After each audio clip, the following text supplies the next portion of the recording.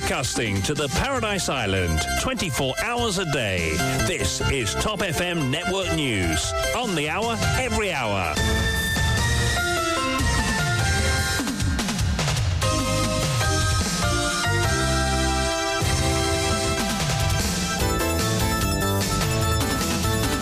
L'actualité dans son intégralité, c'est votre grand journal de 8 heures présenté par Vishwani. Bonjour. Bonjour Kian, bienvenue dans ce journal. Financial Crimes Commission Bill, Mopevinek, nouveau la loi Pédia, Mopé Target Zot lance le Premier-ministre. Un projet de loi qui était dans notre manifeste électoral, précise Pravind Jugnauth. C'est une loi qui octroie à un nominé politique les mêmes pouvoirs que le DPP et le commissaire de police, déplore le Senior Counsel Gavin Glover. Elle défie la loi suprême du pays, s'insurge maître Kailash Trilochan. C'est une bonne loi, s'exclame pour sa part Ravi Ratna. Pendant ce temps, le Bar Council qui demande à ses membres de faire connaître leur position. Au Parlement, ce mardi, les boissons alcoolisées achetées par le bureau du Premier-ministre, le cannabis médical et les mineurs impliqués dans des cas de drogue à l'agenda. Restrictions imposées pour l'organisation des concerts, l'IPA encourageant dit tout, Siatou qui nous déjà en difficulté, interpelle Bruno Raya. Percuté par une voiture à Payotte hier soir, un jeune âgé de 20 ans y laisse la vie, le chauffeur testé positif à l'alcotest. À l'étranger, le Royaume-Uni augmente d'un tiers le salaire minimum pour obtenir un visa de travail.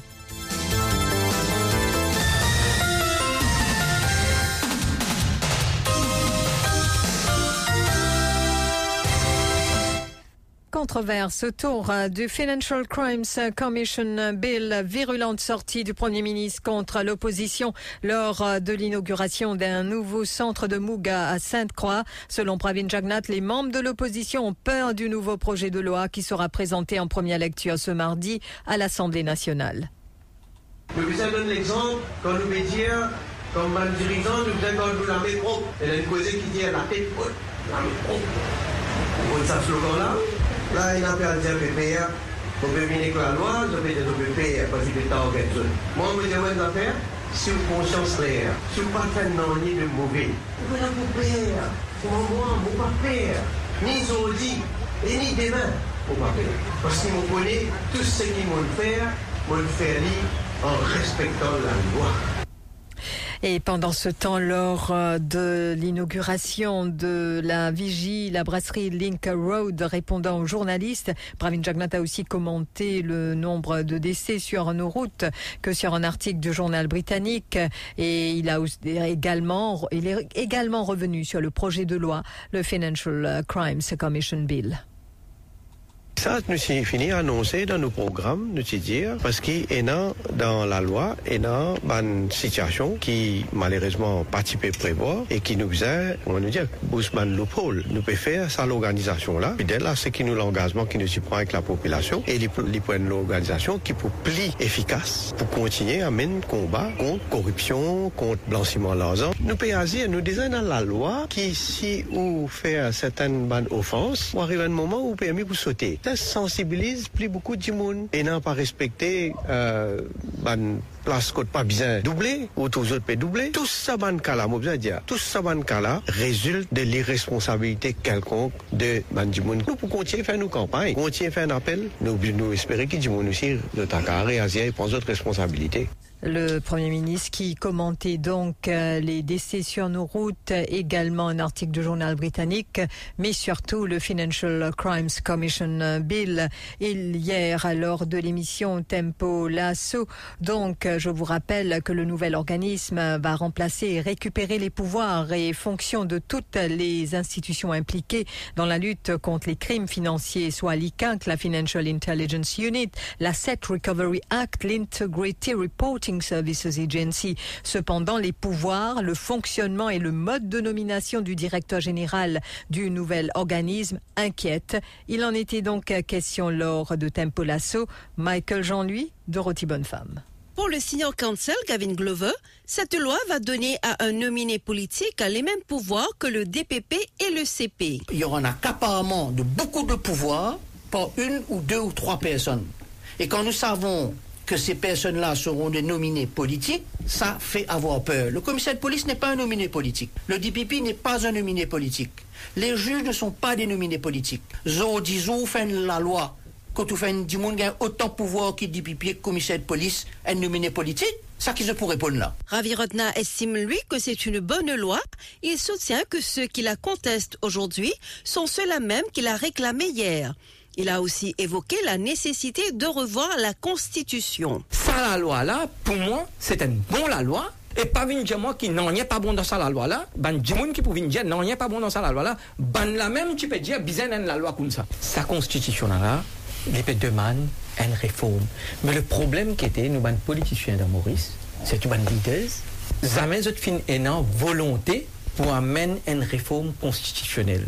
Tout parti politique. Et tant que pour sa qualité constitution-là, pour une nomination, comment nous connaît tout le temps fin et na. Pour Kailash Trilochon, ce projet de loi défie la loi suprême du pays.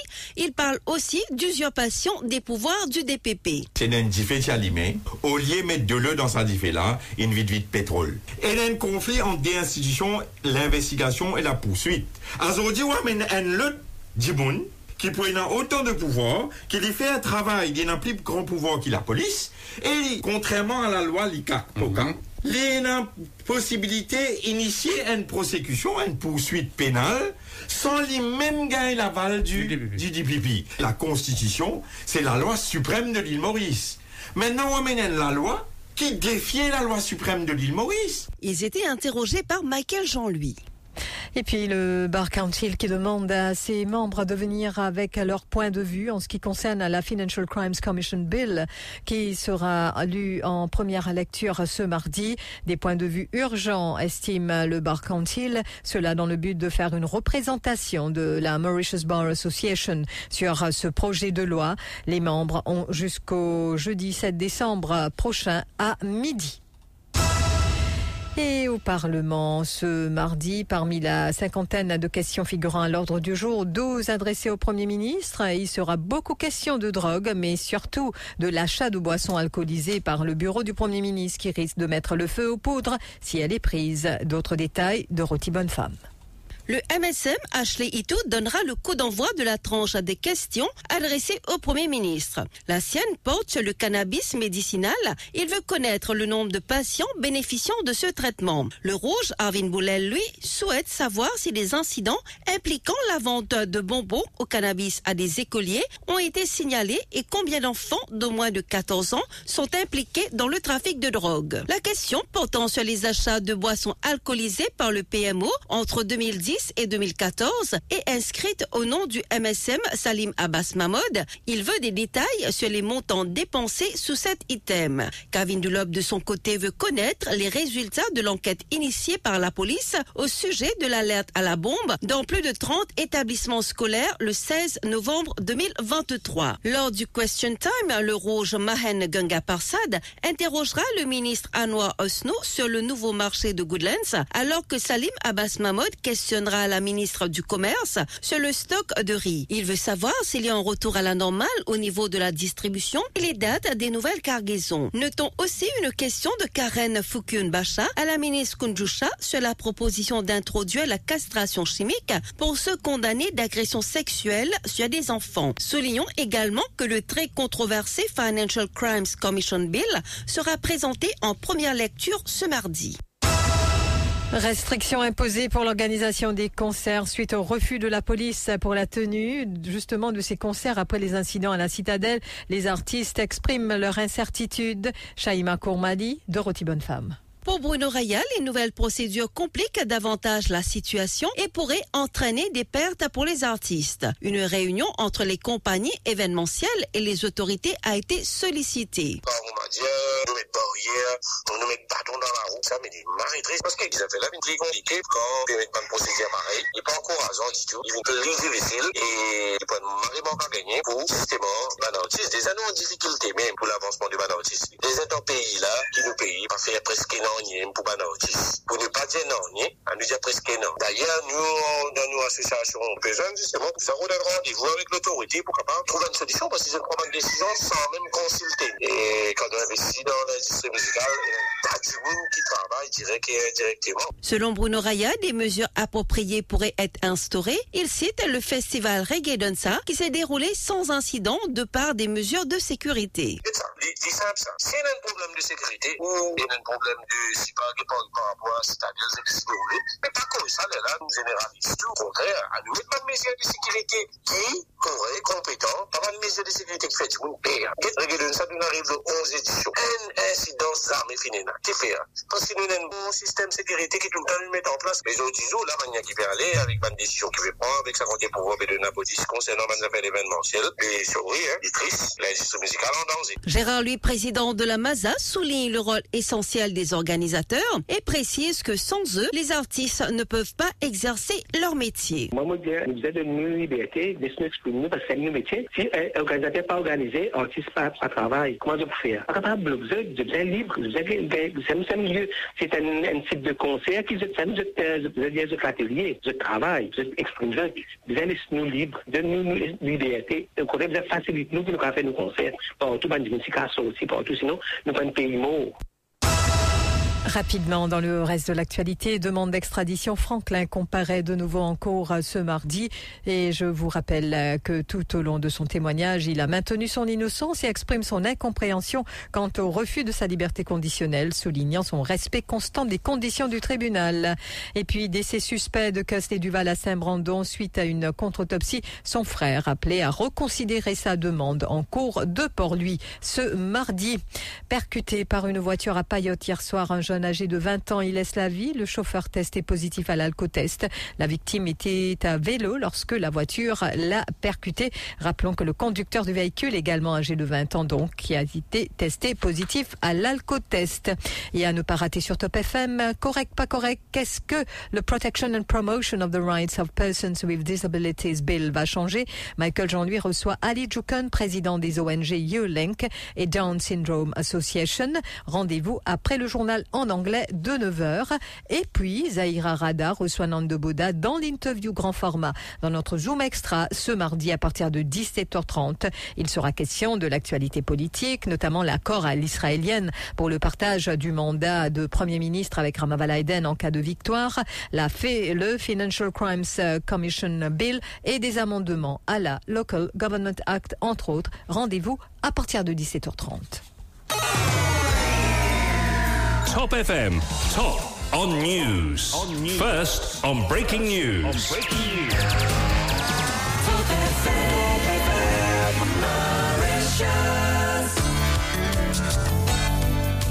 Fréquence Top FM dans le nord et le sud 106.0, l'est et l'ouest 105.7 et le centre 104.4. Broadcasting 24 hours a day. Top FM Network News. À l'étranger, 59e jour de guerre entre le Hamas et Israël. Les communications sont désormais coupées dans l'intégralité de la bande de Gaza. Des dizaines de chars israéliens sont entrés dans le sud de la bande de Gaza assiégée et donc où l'armée poursuit ses frappes et étend son offensive terrestre. Et puis le Royaume-Uni qui augmente d'un tiers le salaire minimum pour obtenir un visa de travail. Le gouvernement conservateur, en effet, qui annonce un relèvement d'un tiers du salaire minimum pour obtenir un visa de travail parmi une série de mesures pour réduire l'immigration nette de 300 000 personnes par an après un record de 745 000 atteint en décembre donc 2022. Et je vous rappelle que le salaire minimum donc annuel minimum qui passera au printemps prochain à 37 000 ou 38 700 livres, environ 2 150 000 roupies, comparable au salaire médian à plein temps. 8h15, le rappel des titres. Financial Crimes Commission Bill, Mopevinek nouveau la loi, zot pédia, Mopeta zot lance le Premier-ministre. Un projet de loi qui était dans notre manifeste électoral, précise Pravind Jugnauth. C'est une loi qui octroie à un nominé politique les mêmes pouvoirs que le DPP. Le commissaire de police déplore le senior counsel Gavin Glover. Elle défie la loi suprême du pays, s'insurge Maître Kailash Trilochon. C'est une bonne loi, s'exclame pour sa part Ravi Ratna. Pendant ce temps, le Bar Council qui demande à ses membres de faire connaître leur position. Au Parlement ce mardi, les boissons alcoolisées achetées par le bureau du Premier-ministre, le cannabis médical et les mineurs impliqués dans des cas de drogue à l'agenda. Restrictions imposées pour l'organisation des concerts, l'IPA encourageant dit tout. Siatou qui nous désa en difficulté, interpelle Bruno Raya. Et à l'étranger, le Royaume-Uni augmente d'1/3 le salaire minimum pour obtenir un visa de travail. Merci d'avoir suivi ce journal. Merci à vous, Vishwani. On se dit dans un instant pour la page financière.